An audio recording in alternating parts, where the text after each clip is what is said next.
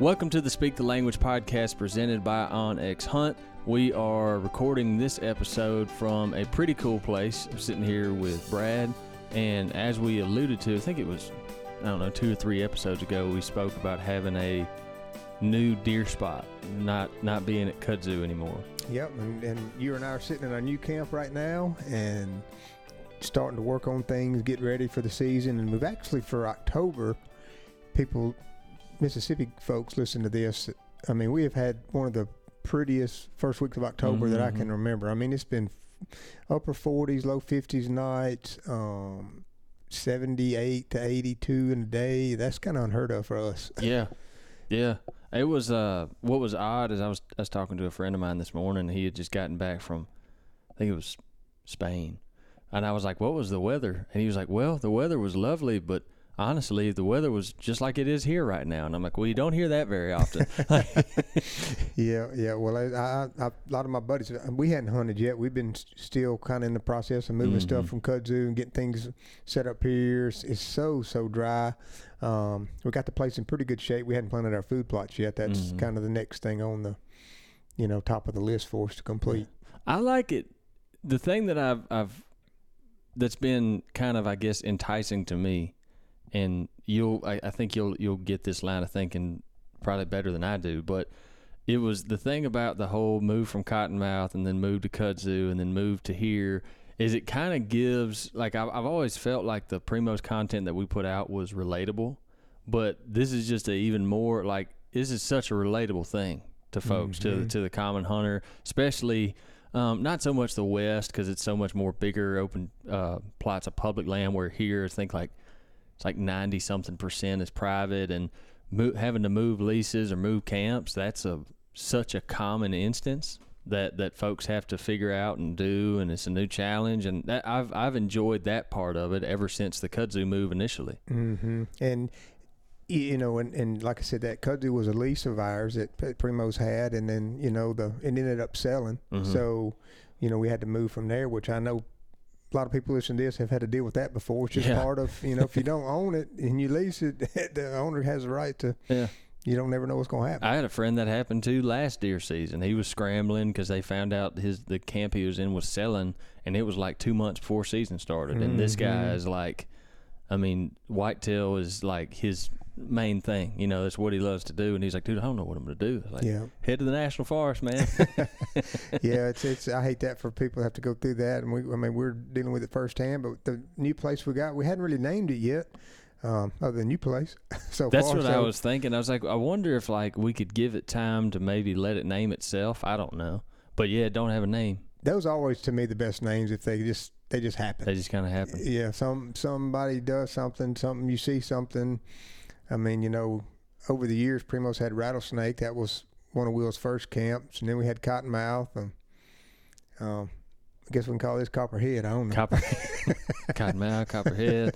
Everyone was like, "Where'd you get the name Kudzu Bluff?" I'm like, "Well, that place really did kind of name itself. It's a whole lot of kudzu and a whole lot of bluff." Yeah, around the edge of the Mississippi Delta. We had a great time there. Had a fun camp and had some. The hunting is different from the river, and it's going to be that's more hills there on the edge of the Delta. This is kind of on the edge of Hinds and Claiborne County, and it's not really hills, but it's got a little roll to it. It's mainly flat. Yeah, it's not straight flat land, but it's definitely flatter than Kudzu. Yes, for sure. But anyway, we'll just keep rocking along next month or so and see if we can come up with a name on its own, or somebody might give us some suggestions. What did you, your new place, I know you've been excited about that and working on that. Did you, Morgan had some success, didn't she? Yeah, she shot her, she'll go bow hunting. She loves to go every year as long as it's a nice day. She don't care about getting up in a tree and it's 90 degrees. Well, I get that. Mosquitoes, none of us do. Yeah. But she went the first afternoon, shot her bow some, right prior to season, and was shooting pretty good, and actually really good. She shot enough to get back into her rhythm, but it ain't like she shoots like a lot of us, every month all year.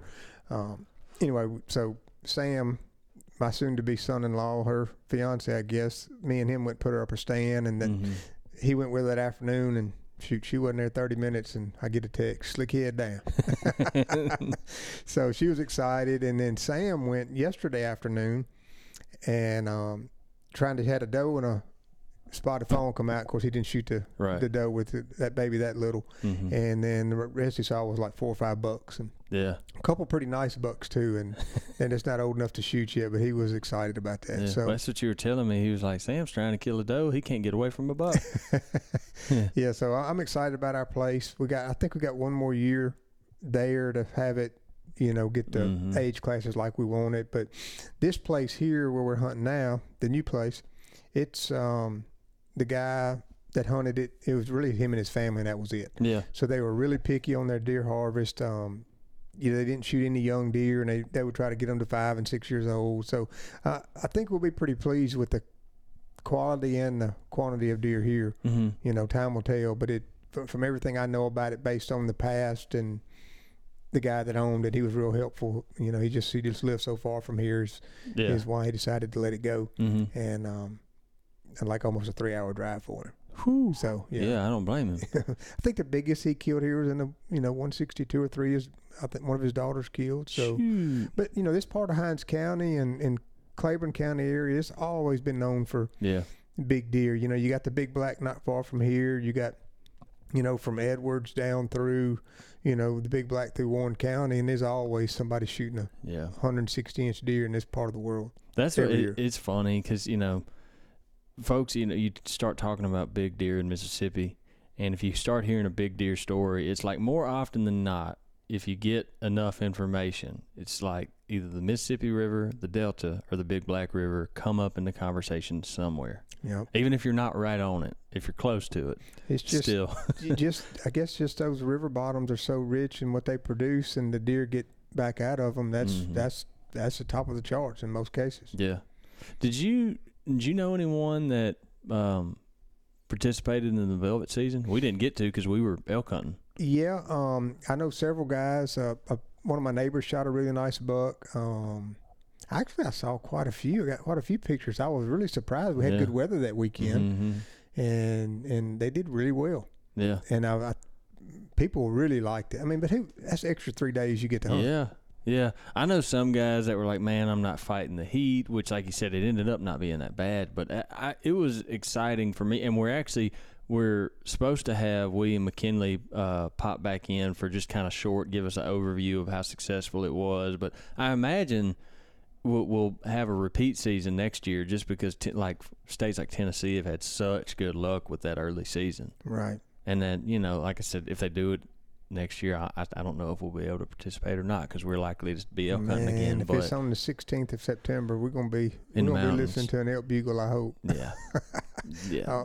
But just to hit on something else that I've seen, and I talked to other people around the state too, but the turkey hatch we seem to have had this year. Mm-hmm. I've been getting turkey pictures like crazy. That now that I got a lot of fresh disc up ground, they love that fresh ground, and I just was really shocked at the amount of hens and young turkeys I've been seeing. Yeah. And that's consistent across the state, everybody I've talked to. Yeah. Oh, I talked to a guy the other day. He doesn't turkey hunt much, at all, to any extent. And he's like, yeah, I saw some turkeys. It was a big one and a whole bunch of little ones. Little ones everywhere. I was like, well, that's good. And I guess to those who listen to this that are mainly focused on deer, which we are too, I don't know, we just had to throw anytime if you're a turkey hunter and you see a baby turkey, it's a good day. Oh, yeah. Well, it's like, and I can go off a whole nother segue here, but it's the more that I look into, the more that my interest grows for habitat and just wildlife in general. I start learning how much of these things go hand in hand in hand.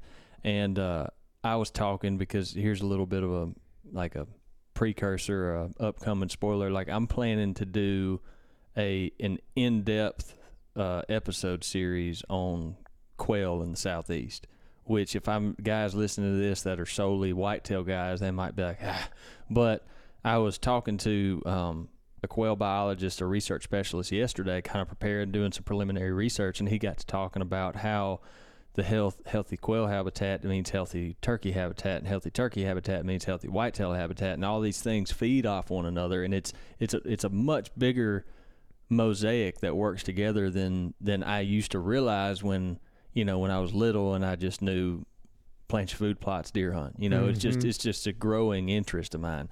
Chipper talks about quail all the time. Yep. And it's part of the whitetail game that I like so much, and I call it the whitetail game, and because you can work on whitetail stuff all year long, not just hunting season, like summertime stuff, February, March, burn stuff to create better habitat. That just, the main reason is for the deer, but then you get so many benefits on all the animals and birds that call that place home. It's it's kind of addicting once you start doing it. For me, I want to do it more. I want to see more habitat. I want to see the deer get bigger. I want to see more turkeys. Actually, we thinned some pines we had this year at our place. And then, 6-8 weeks later, goat weed started coming up, took over. Well, up under that goat weed is just dirt. Yeah. Quail. Where'd that quail come from? First quail we ever heard on our place has been, it didn't come out of the ground. Yeah. But it started thriving, and you would hear it every day. Yeah. See, now that's cool. I get excited thinking about that. That's what the guy, and like I said, I don't want to go down the quail rabbit hole because I'm very excited about that episode series. I don't know when. I have no timeline of when I'm going to put it out because I'm interviewing a whole bunch of different folks. And I told the guy, I said, I'm not in a rush to do it. I'm going to wait till it gets right, and then we'll put it out. But it's so interesting to me because that's what the guy was saying is he was like, man, a lot of folks have written it off as quail's just a pipe dream. If you want to shoot quail down here, in Mississippi or something, you better go to a release place. Otherwise, it's just not going to happen. The guy's like, it's possible. It's still possible. Right. We were kudzu last year during Jimmy and I were turkey hunting. And we were walking, and I took a step, and a single quail flushed out from under my feet and went, and I got so excited. And Jimmy was like, "That's a quail!" And then I got so excited. He's like, "Did you hear a turkey?" I'm like, "No, that was a quail." That's where my excitement's coming from. Yeah, it's fun to see all this stuff come together. And then this is a time of year. We're in the first week of October now, and we'll probably get these plots planted here. Definitely before the end of the month. But, we don't have any rain forecast for the next 10 or 11 days. Oh, it's dry. And at my home place, I already planted them. And people say, well, what are you going to do? And I said, well, it's dry as a bone. That seed will sit there for weeks. And I got it covered real lightly. So biggest risk I have doing it that way, or anybody has doing it that way, is if we get a 1/4 inch of rain, it stays cloudy for a couple of days, and that seed starts swelling, and then it's dry up under it. Yeah. And then I'm going to be in trouble. But I've planted dry many times in the past, and it's always been, knock on wood, pretty good. Yeah. So I've heard you talk about success doing that. I've heard of guys that are hesitant to do that because they think that the seed will get roasted by the sun. But, that's why, if you cover it, you've always been able to be good with that. Well, a lot of guys say, I'm going to wait till I got rain in forecast before I plant. Well, that's all I'm doing. Mine's planted. I'm waiting for rain. Yeah, me too. Yeah. And we just have between our Primos plots here and some other stuff I work on for people. You got to kind of space it out. There's no way I could plant. I told somebody today I'm farming 90 acres in 3 counties right now, about 1 acre to 2 acres at a time. So it takes a while to get around on all that, moving equipment and that kind of thing. When I had that job in Iowa when I was 20 years old, my first filming job. Bill he ended up killing the deer, but it was a 200-inch whitetail that he'd been chasing for a couple years, and he'd planted his food plot. And I honestly should remember, but I forget what he called the food plot. But it was on this ridge, and it was this brassica food plot. And planted them, and then we had a bad drought. Bad enough. That's eventually what led to there was a terrible EHD breakout while I was there that year, but. That food plot was real close to where that big deer, he called him Double G4, always hung out. And he was just so concerned that food plot wasn't going to grow. It was me and another intern named Pat McSherry. We drove out there with a giant livestock water tank. And I was walking around watering individual brassica plants with a water hose. Come on. I was. That's taking it serious right there. It come up. We watered them, though. I bet the deer smoked them, too. Oh, yeah. Fast as they would grow. Oh, yeah. But, it was manual irrigation, if you will. Well, in talking about what you plant, I get a lot of questions, just me and my buddies talking and stuff. And there's so many different blends out there and different things, and everybody's got their own preference. And I like turnips and brassicas. We've had great luck on, especially at Cottonmouth. Yeah. But it, you know, kind of this part of Mississippi, yeah, they utilize them, but they really don't utilize them until it gets cold. So for me, I'm trying to do the most I can for the deer and the turkey. So I just go, I do the liming, I get my pH right, and then I get the fertilizer blended based on my soil samples. And all I plant is maximum fertilizer, wheat, and I mix that together, spread it, cover it, and then I come back with some perennial, some annual clovers, depending on the field. Yeah. And I just go broadcast that right over the top. Don't cover. You could roll it. Would be if you want. I never roll it. Just right on top. Don't cover that little bitty clover seed at all because it's so little. It don't have much. You know, you get it 1/4 inch deep, it more likely won't come out of the ground. Yeah, that's what we always did when we were planting cottonmouth. We'd plant everything else, and then we would overseed the brassicas and clovers and all that because it's so tiny. And oats are good. You know, put oats in there with it. And put brassicas in there with it. I mean, everybody's got their own preference, but for me, I want the deer to have the clover come January, February, all through May, and the turkeys. Yeah. And I'm thinking, I'm planting as much for, you know, April and May as I am for December, January. I mean, I got it's equal. I'm trying to do the best I can for both time frames. That makes me think of a question that I've thought of. I've seen this float around recently. So Mississippi's and a lot of the Southeast, the baiting laws have changed significantly in the last few years.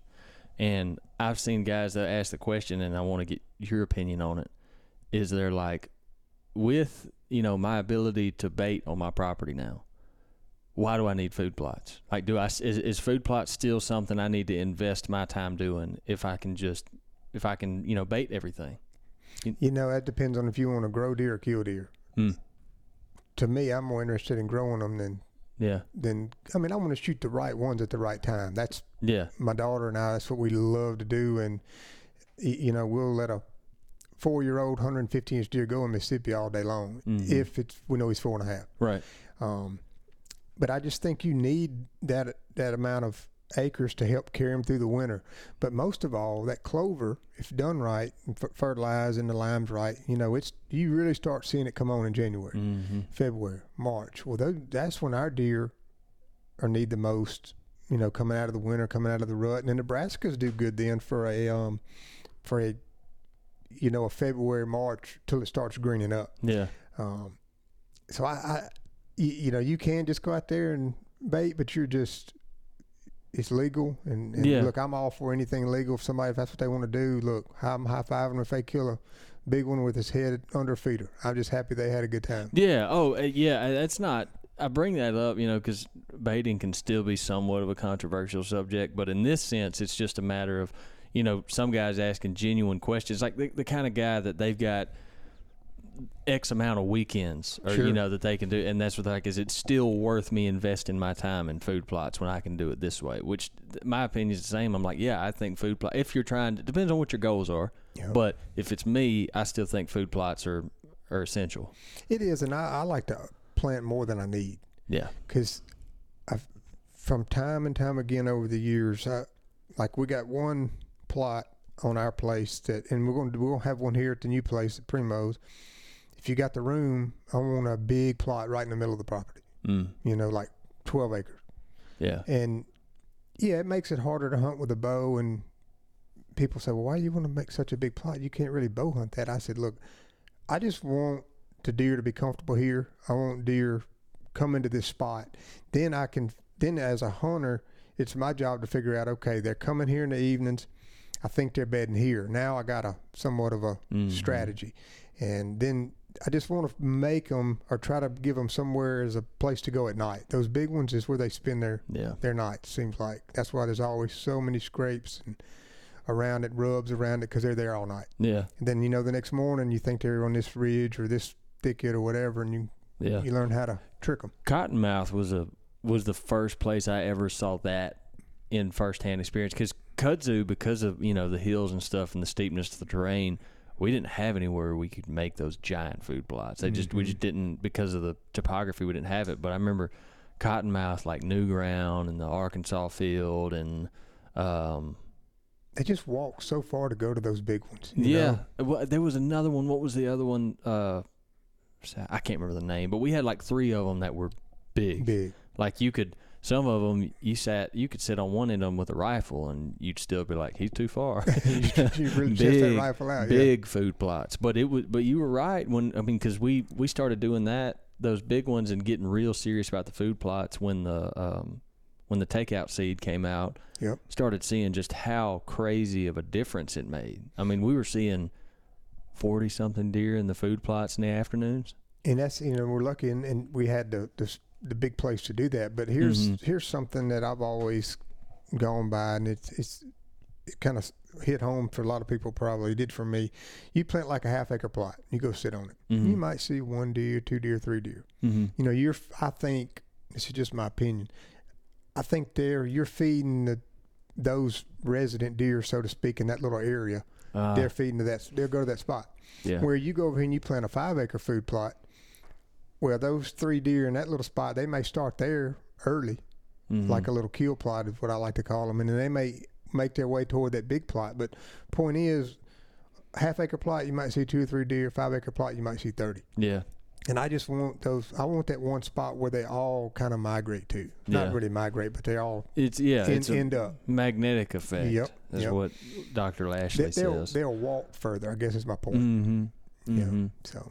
And that's interesting, and I'm eager to see that because, like I said, again, and it's just the difference of the places, but we didn't have the ability to do that at Kudzu. So if we can, too steep. I mean, we had some nice plots, but we didn't have any. Well, that last year where Troy shot that buck, that was a new little spot we had across the road, and we had a bigger plot there. Mm-hmm. But we were seeing more deer there. Yep. To your point. Yep. Yeah, I mean, we were seeing. That was a newer place, and we were seeing numbers in food plots there. It gave us glimpses of cottonmouth. Like 20 and 25 and 30. I remember when I think there was 20-something deer when Troy shot that buck last year, and that was like right before Thanksgiving or right after. Yeah. I can't remember when it was. Yeah.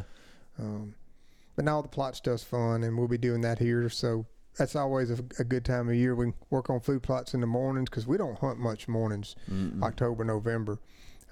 If you have a busy schedule and you only got a couple of days, I can understand people hunting mornings. But my thought is if you got a really good deer you're trying to shoot, I definitely wouldn't hunt him in the mornings because it's over food, whether it be an acorn tree or persimmon tree, food plot, a feed or whatever. And I just think your risks are too high of spooking him before daylight. Yeah.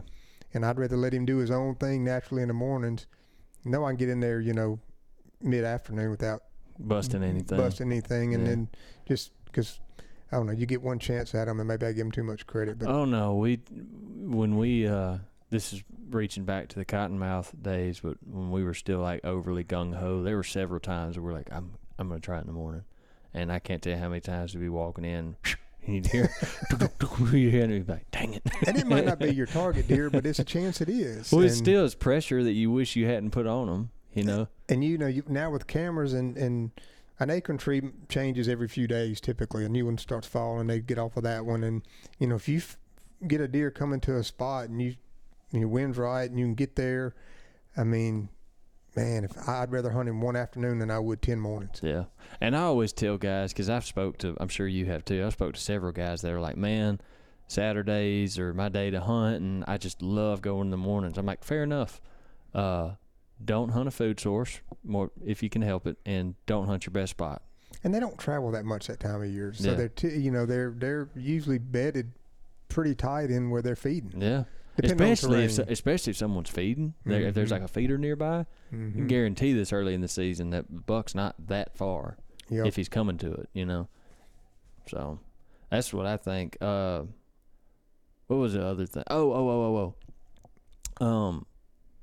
We were talking to a guy about, he was talking about like trying to pick, I guess, like if he has so many days, going back to the guy, this guy reached out to us, and he's a, weekend warrior, true and true.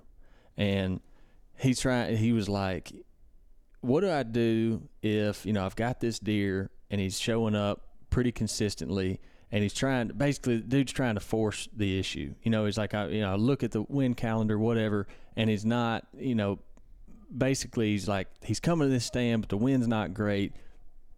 What'd I do?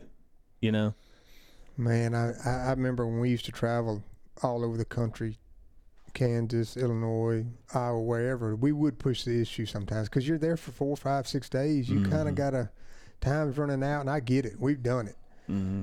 But, man, you don't never beat them when you do that. No. You got to try sometimes. But, I mean, you got things like ozonics, and you got things that definitely help get up your odds on tricking them in certain situations. But, man, day in and day out, I just don't believe in, especially if you put that much work into a spot, man, I would just try it every way not to go in there with it wrong. And I bring that it's uncanny. It's like every year we get somebody reaches out to us with a situation almost identical to that, and and they could be in a hunting camp, and if they don't go hunt it, somebody else might. So competition, every situation, competition's normally a factor. The example that I fall back on, this is probably at least 3 years ago, but it was through the podcast. Because I'm telling you, it happens every year, usually this time of year, because folks are getting, if you got trail cameras out, you got pictures of these big deer, they're usually nocturnal, and if they're in a camp or if they're hunting small acreage with neighbors, they're just so concerned somebody else is going to kill him. I get it, And we gave the guy the same answer. They're like, if you can hold off, maybe don't go hunt that number one stand. Maybe hunt somewhere nearby where you can get the wind right. The guy ended up killing the deer. Awesome. And he waited. He ended up killing him out of the target that the stand that he was trying to kill him out of. But I think he had to wait like 2 or 3 weekends. But the wind was right finally, Gotcha. And it happened for him. And that's what we try to do every time. Mm-hmm. Now, granted, we have more time to hunt. Doing this Primo stuff, a few days during the week and weekends or whatever. But God, you just work so hard trying to figure them out. And now that everybody's got older deer, it's just it's not like it was. As kids, it wasn't about oh man, I shot 8-point this weekend. It didn't matter how old he was, didn't matter what he scored, how much he weighed, but it was 8-point. Then if you killed a 10-point, you going back, man, I got a 10-point this weekend. If you got now, and if you got any sort of measurement. If someone said I killed a 16-inch 8-point, that meant he had 16-inch spread. Mm-hmm. That's what they always say. Like, I killed an 18-inch 10-point. Like, oh man, that's a good one. But even at clubs and people are really paying attention to deer and aging deer. Hear it more and more, and deer are growing. And I've in the last several years, I've had seen a lot of comments on social media stuff where people are like, "Man, I didn't know Mississippi had deer like that." Yeah. I mean, we can't compete with Iowa. As far as the numbers, or Kansas as far as the numbers, but top end, we're growing some really nice bucks in Mississippi now. 100%. The whole, it's been a mindset change, an attitude change, so to speak. We were shooting porch scenes this morning, and we were talking about deer dogs. That used to be a lot. Even when I was younger, that still used to be a big thing. And there's still some pockets in Mississippi where there's folks that do that, but now it's a whole lot more angled towards age structure and management, and it's way different than what it was. Dude, that was fun. You're gonna have a deer drive or have dogs or do a man drive. Everybody gets on stands and then map out areas. These people get here, and man, that was a good old days. I love doing that. I would love to go back and do that some more. Oh yeah, I have nothing against it. It's just you've seen it's been a shift, like you said, even in clubs and stuff, which this next point that I'm excited to show everybody this season, which I'm a little bit biased because I work for All Next, but this is something, you were talking a few weeks ago, like I'd have something on my phone and on my map and you'd want me to share it with yours. Well, there's something you can do now that I think is extremely helpful to somebody in a hunting camp situation, a lease situation, even if it's somebody's on property and they have a friend of theirs coming to hunt, they've never been out there before. So like I could take this place, like when we're planting it, when we're hunting it, I can map it out like I normally would. I can put all the roads in there. I can put in all the food plots, the stands, the cameras, feed trees, all that stuff. I can take all that content for this particular property, all that. All the road systems, all that stuff I just listed, I can put all that in a folder, and I can share that to somebody. So like if Jimmy's coming out here for the first time this year, or Will's coming out here for the first time this year, I can send them that whole folder and it pops up on their map and they have the whole thing. It's just like what is on your phone that you've created. It just automatically puts the boundaries, the roads, everything, stands, the whole everything. So it just mirrors what you've done on yours and it shows up on my app on my phone. Or like the area shape tool, which is normally what we do to map out food plots.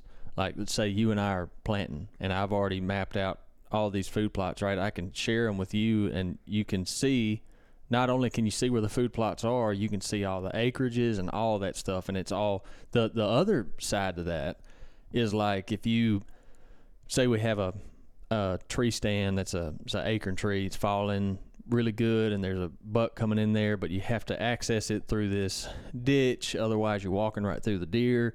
You can track that way through there and I can share that with somebody and they can know which way to go without having somebody show them. Mm-hmm. So come turkey season, I'm gonna need to get a map from you because I know you mark gobbles and stuff. So I can. That's the other thing too. Is so when we were you were trying to throw me off. I know what you were doing. No. So one of the things is like, you don't have to share. So like we were talking to a guy about this the other day, and he was like, well, my whole property's mapped out. Some of these spots are like my little honey holes. I don't want to share that. It was like, you don't have to share all of them. Like, you can pick and choose what you share. Oh. So like if there's a swamp chestnut tree that I don't want Jimmy knowing anything about, I don't have to share that with him. But I can share him the road systems and all the food plots. He can know where those are. Gotcha. You know what I'm saying? Yeah. But it's pretty cool. It is. Because it's definitely something that is it's very, very powerful tool for someone in a hunting camp or a lease situation, you know, where you got multiple hunters. And one thing I enjoy, like yesterday, I was walking around on a piece of property, had the Onyx pulled up, and I'm looking at the parcels and the boundary lines, and I'm thinking the boundary line is here, but then I pull it up, and you know, it was actually, because it wasn't marked, but it was actually another 30 yards, 40 yards further to the west from where I thought it was. Mm-hmm. And I did end up going over there and finding some old flag, and I just assumed that was it. Yeah. I mean, real old. Mm-hmm. So, but it just kind of, I don't want to be on nobody else's land. Right. And it's just, it really is a great tool when it comes to learning a place. You can do it so much faster than we used to. Oh, yeah.